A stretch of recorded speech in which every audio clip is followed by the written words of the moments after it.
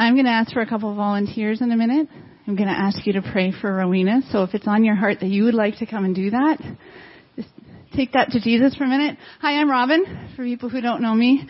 And we have a wonderful collection of pastors who preach, and we have a wonderful woman who runs our family and children's ministry. So people that don't know her, this is Rowena. Rowena, come on up here.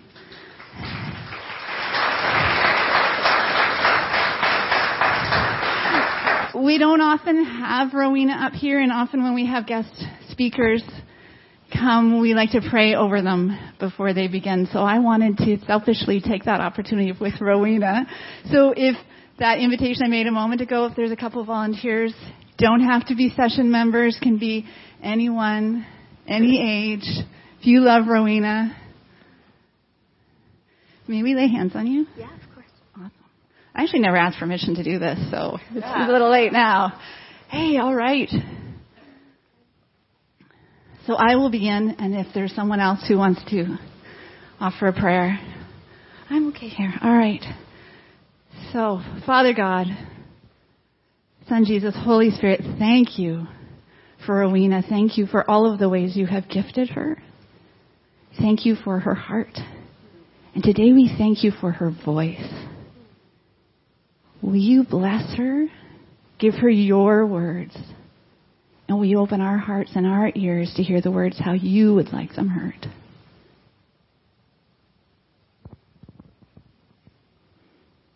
Thank you, precious Lord Jesus, for the gift of your daughter, Rowena. And we bless her now, Father, that as she pours out what you have put on her heart, it will come clearly to our hearts. May we be receptive to hear that. And even as it pours out from her, will you pour back in and fill her up to the fullness of overflowing. Lord, we're on the brink of a new school year. And so I'm praying that as you fill her even now, you will be continually filling her through this year ahead, giving her grace, insight, wisdom, humor, and stamina for how you want to unfold not only today's word, but the ministry that lies before her. And Lord, I just hope Rowena knows that she's been an amazing blessing to my children, especially over the last 4 years. And I just want her to know that John and I truly appreciate her, Lord, and that she's helped save our children. Not only spiritually, but actually physically as well. And we love her, so we hope she knows she's such a blessing to the children and the young adults of this church.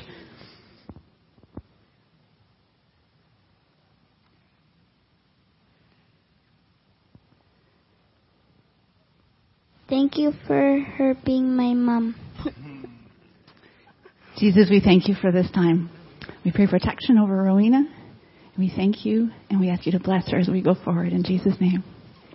Amen.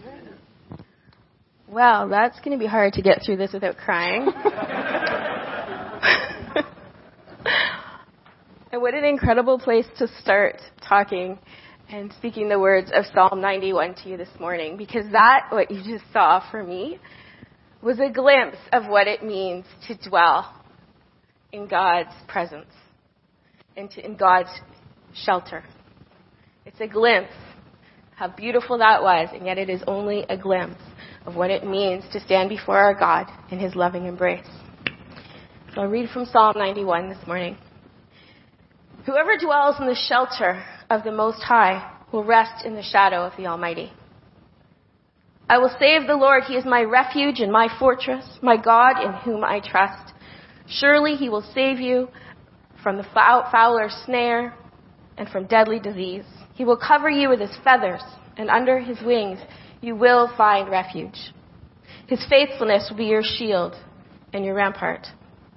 You will not fear the terror of night, nor the arrow that flies by day, nor the disease that stalks in the darkness, nor the plague that destroys at midday. 1,000 may fall at your side, 10,000 at your right hand, but it will not come near you. You will observe with your eyes and see the punishment of the wicked if you say, the Lord is my refuge, and you make the Most High your dwelling place. No harm will overtake you. No disaster will come near your tent, for he will command his angels concerning you to guard you in all your ways. They will lift you up in their hands so that you will not strike your foot against a stone. You will tread on the lion and the cobra. You will trample the great lion and the serpent. Because he loves me, said the Lord, I will rescue him. I will protect him, for he acknowledges my name. He will call on me, and I will answer him. I will be with him in trouble. I will deliver him and honor him. With long life I will satisfy him and show him my salvation.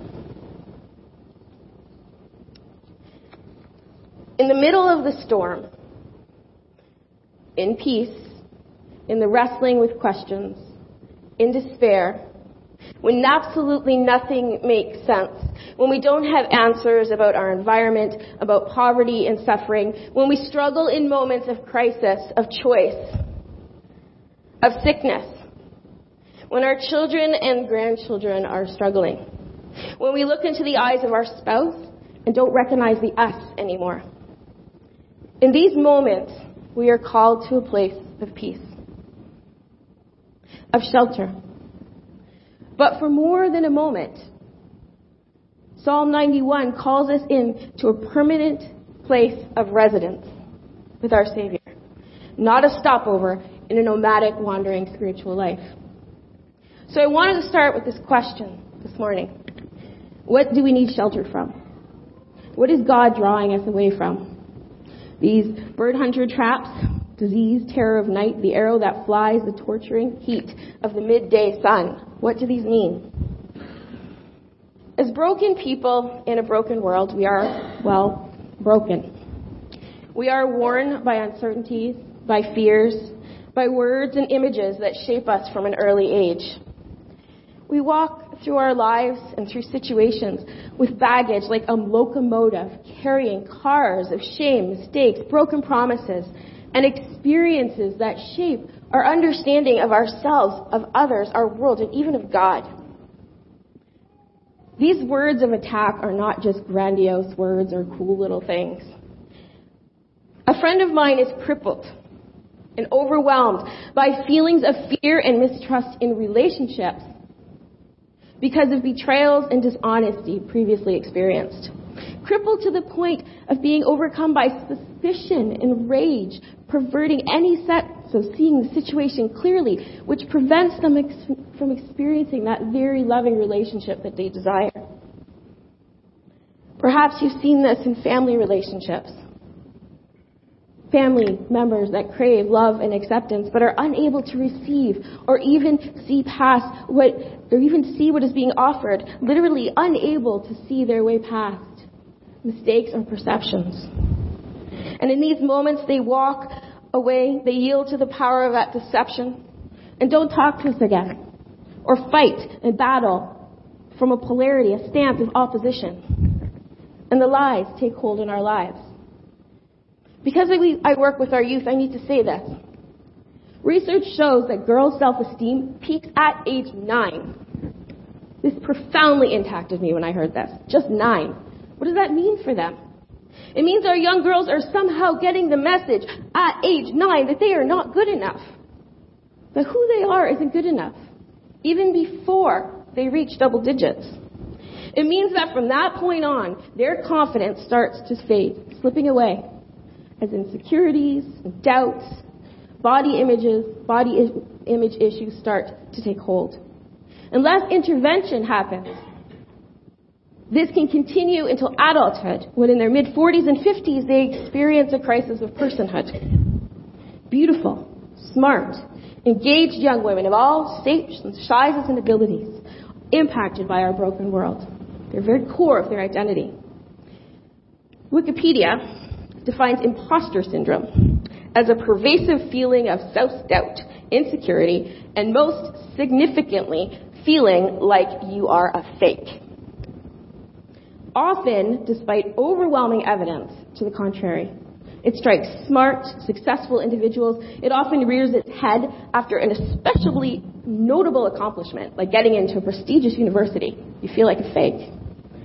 Public acclaim, winning an award, earning a promotion. It doesn't discriminate.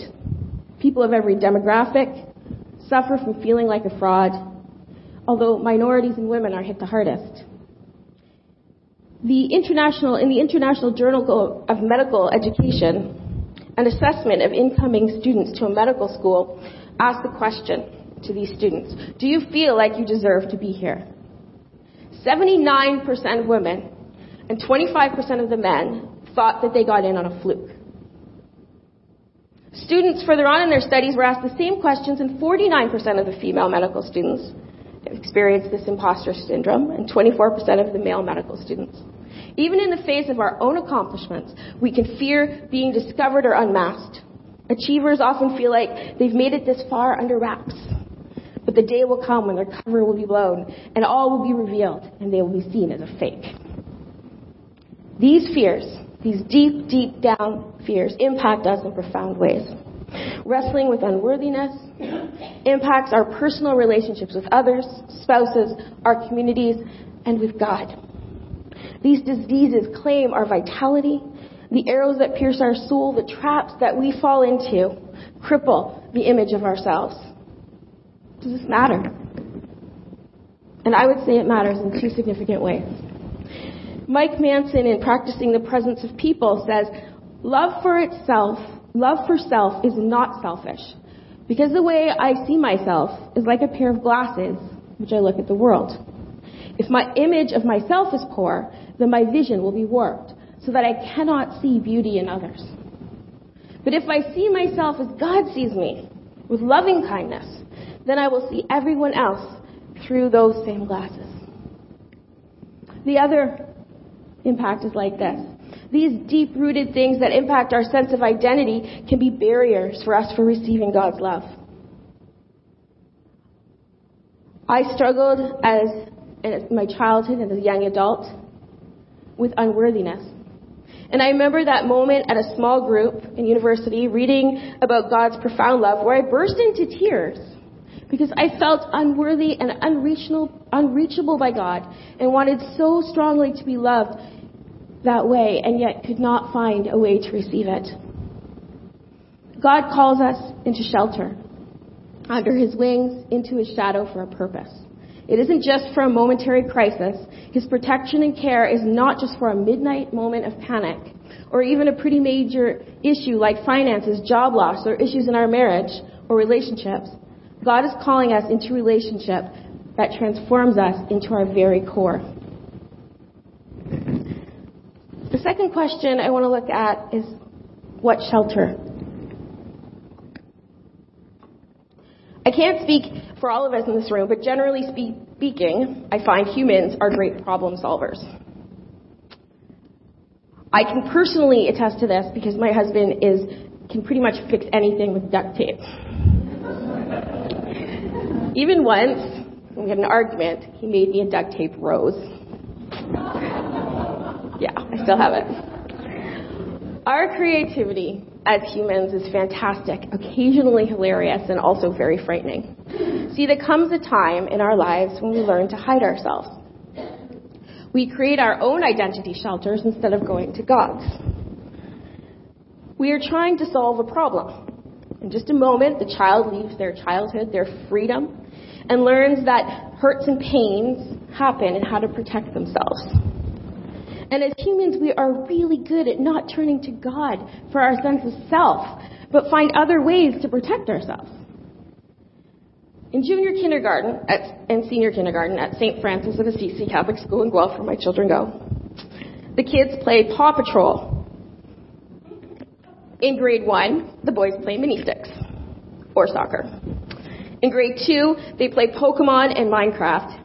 And in grade 3, they play Fortnite, a battle game online where they hunt each other with virtual weaponry. So I struggled. You want the very best for your kids. You want them to fit in and to have friends, to have a group of friends at school to pave the way. You want them to not know pain And I struggled because in grade 1, when my child was supposed to like mini sticks, he liked Paw Patrol. Thanks, bud. My son didn't like Zuma the boy boat driving marine Paw Patrol. He liked Sky, the flying pink girl Paw Patrol dog. He got teased. And his characters he brought to school got stolen and tossed around. And I wrestled. I wanted to say, maybe you could just play hockey at school. Maybe at least bring Marshall instead of Sky. I wanted to outright ban bringing Paw Patrol to school. I wanted things to be easy. But I didn't. Instead, I spoke about we all have a different interest and to follow your heart. Because the life consequence of this is that I would be teaching him that you need to be someone else for others.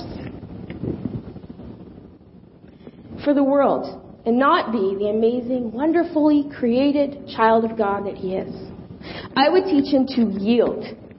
To take refuge in building an image, not the refuge and shelter of God. And maybe in grade 1, dealing with Paw Patrols isn't that important. But when he is 15, and he's deciding to walk his way as a Christian, in the way of adversity, and when other kids are walking different ways, it is my heart's desire that he have that foundation. And maybe one piece of that foundation will be the pink Sky Paw Patrol character from grade 1.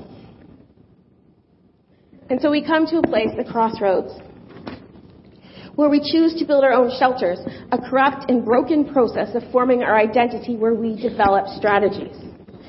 Clothing, image, job success, false identities. And in a world that is increasingly digital, Instagram, Facebook, Snapchat, LinkedIn, it's not just kids, online gaming, it has become easier and easier to edit ourselves.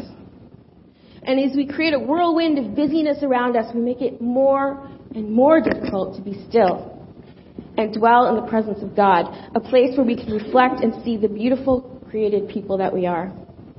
We can easily see how we create our own shelters, shadows, refuges. These protect, insulate, and even give us a sense of power and confidence.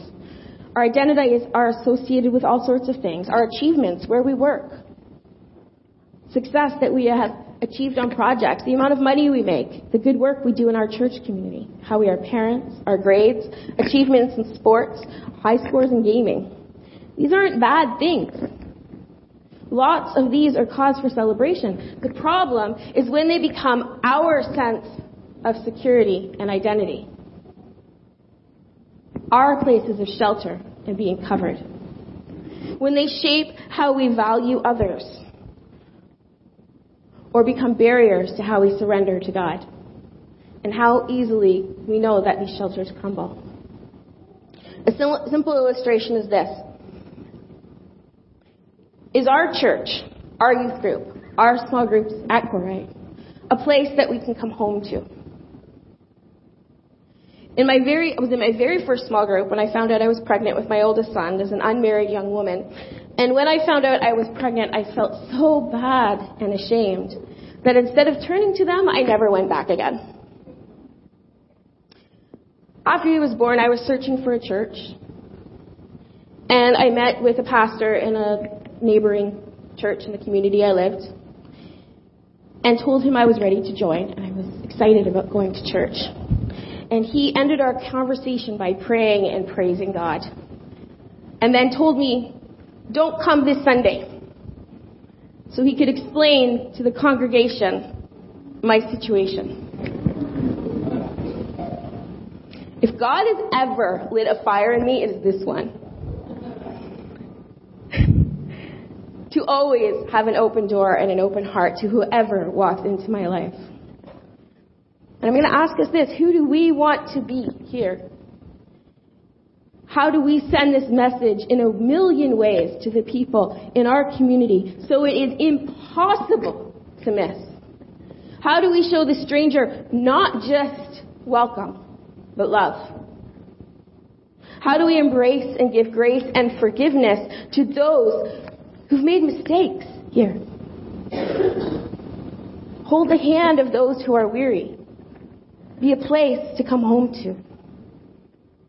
This picture of church is just a glimpse of what it means to dwell in the shelter of God and to rest in the shadow, to be covered by his feathers, to have God stand before us with his faithfulness being the shield that protects us from the fury of that brokenness this world has unleashed on our souls. So how do we get there, and what is it like? I have a spot where I like to teach from, and it's over there in the youth room. I have the arm of a couch that I like to sit on, and a pen. I conceded with the pen. I'm sorry, guys. You're probably wondering why I'm clicking it, but it's my pen. It's a great place, a comfortable place. And when I was thinking about standing before all of you here, my first inclination was how to fit you all into the youth room.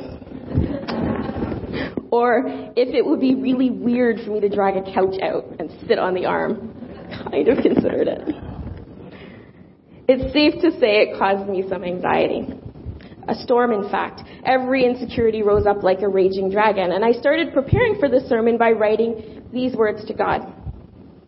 Lord, I am so unworthy of the work you are doing here. My spirit is in shambles. How can I stand before your people and speak words that are nothing more than pretty thoughts? I was not dwelling in any shelter or feeling covered by any wings. So it was a good place for me to start, was with this psalm. My mother-in-law, in her great wisdom, reminded me that many of the greatest and most profound teachings in the Bible come from broken places, places where people are wrestling. And after thinking on this for a while, the thought came to me that I was like Jonah running to the boat, rather than Jonah coming to Jesus and jumping off the boat and swallowed by the whale.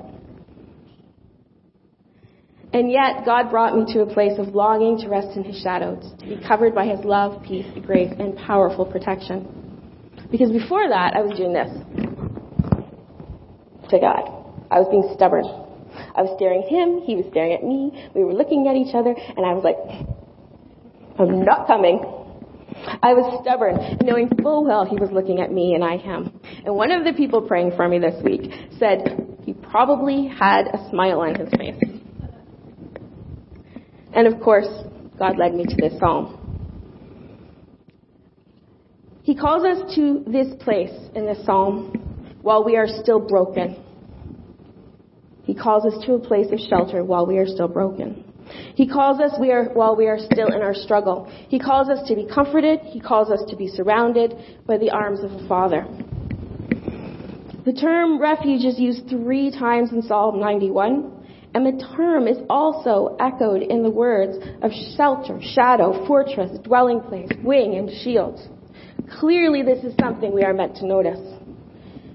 The term refuge is the root metaphor for the Lord's protective care. It means protected space, to look to the Lord for security from threatening dangers.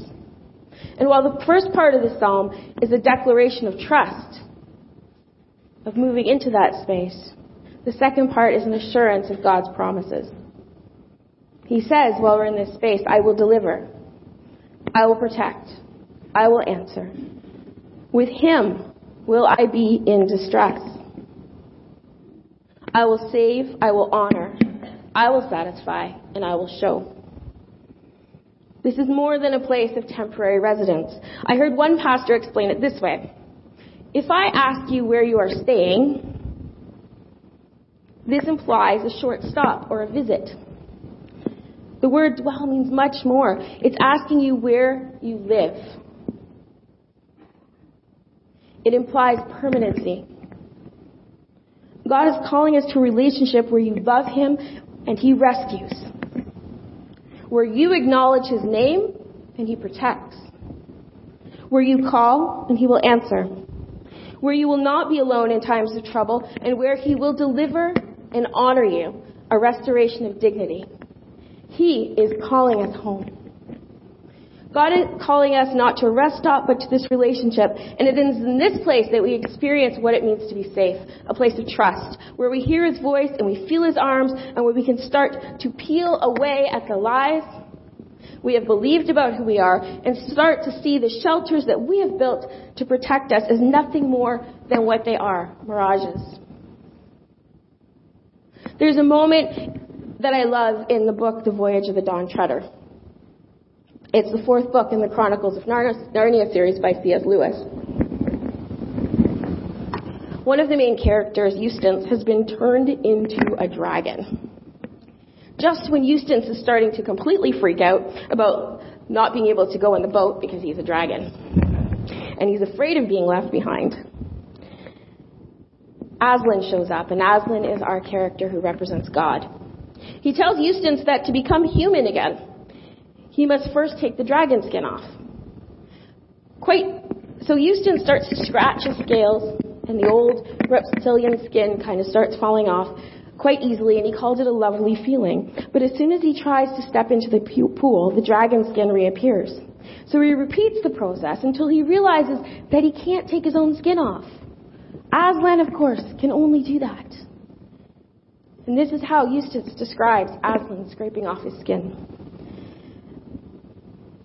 The very first tear he made was so deep that I had thought it had gone right into my heart. And when he began pulling the skin off, it hurt worse than anything I've ever felt. The only thing that made me be able to bear it was just the pleasure of feeling the stuff peel off. You know, if you've ever picked a scab before, or a sore place, it hurts like billy-o, but it is such fun to see it coming off. Well, he peeled the beastly stuff right off, just as I thought I'd done it myself the other 3 times, only they hadn't hurt. And there it was, lying on the grass. Only ever so much thicker and darker and more knobbly looking than the others had been. And there I was, smooth and soft as a peeled switch, and smaller than I'd been. And then he caught hold of me. I didn't like that very much, for I was very tender underneath now that I'd no skin on. And he threw me into the water. It smarted like anything, but only for a moment. And after that, it became perfectly delicious. And as soon as I started swimming and splashing, I found that all the pain had gone from my arm. And then I saw why I turned into a boy again. And just like this, in this place of dwelling that God calls us to, he restores us. I have loved Jesus for over 20 years now. I have known his care and love in profound ways, and have lived and dwelled in the shelter of the Most High, and I have known peace. But I will tell you that there are ways that I forget the way home. Last year at this time, I was experiencing one of the most painful moments of my life, when my oldest son was making decisions that were not part of God's best plan for him. To be fair, all of us have made these choices and decisions, myself included, so I don't share this to judge or to shame him, but to tell you my part of that story. I have listened to many of you wrestle with the same types of situations, with your children, your grandchildren. For some of our youth, it's a scenario that they experience with friends at school, with siblings, and with their parents. And I'll tell you, though, that I remember every arrow that pierced my heart, the pain and the feeling of someone I loved so much that I had poured the best of who I am into, and I could see was making decisions that would put walls between himself and God. Walls that divide a fullness of life in Christ from death. And I was angry. I wanted to fight and yell and scream and kick things, and I did them. And Frank can bear witness to the kicking. And then I wept. In the middle of the night, which I remember clearly, of rage and despair, God called to me. Justin will like this, because it was in a song, a worship song, in these words: I am no longer a slave to fear, for I am a child of God. These words were not quiet. They were a shout, a pretty loud one, because they had to, go over the din of the kicking and crying. And I spent the night reading the Psalms and crying out in pain and being comforted by God. I prayed and I raged at him. I listened to his word, read his word. I worshipped in song and through journaling. And the next day, I went and sought prayer from others. God called me home, and my roadmap was worship, prayer, and His Word. He has given me a resting place in that pain, a place where I can trust that even through the darkness nights, that I'm not on my own, that He loves my son more than I can fathom, and that He has not forgotten him. And I have written these words, worship, prayer, and His Word, in the front of my Bible, as a reminder of the way home. Even in the midst of our fight and despair, His arms are wrapped around us, and He gives us, in this place, profound hope and inspiration and comfort.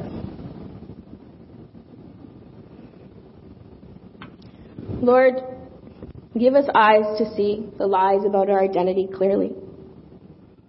Help us to see the way they warp and destroy who we are as your child.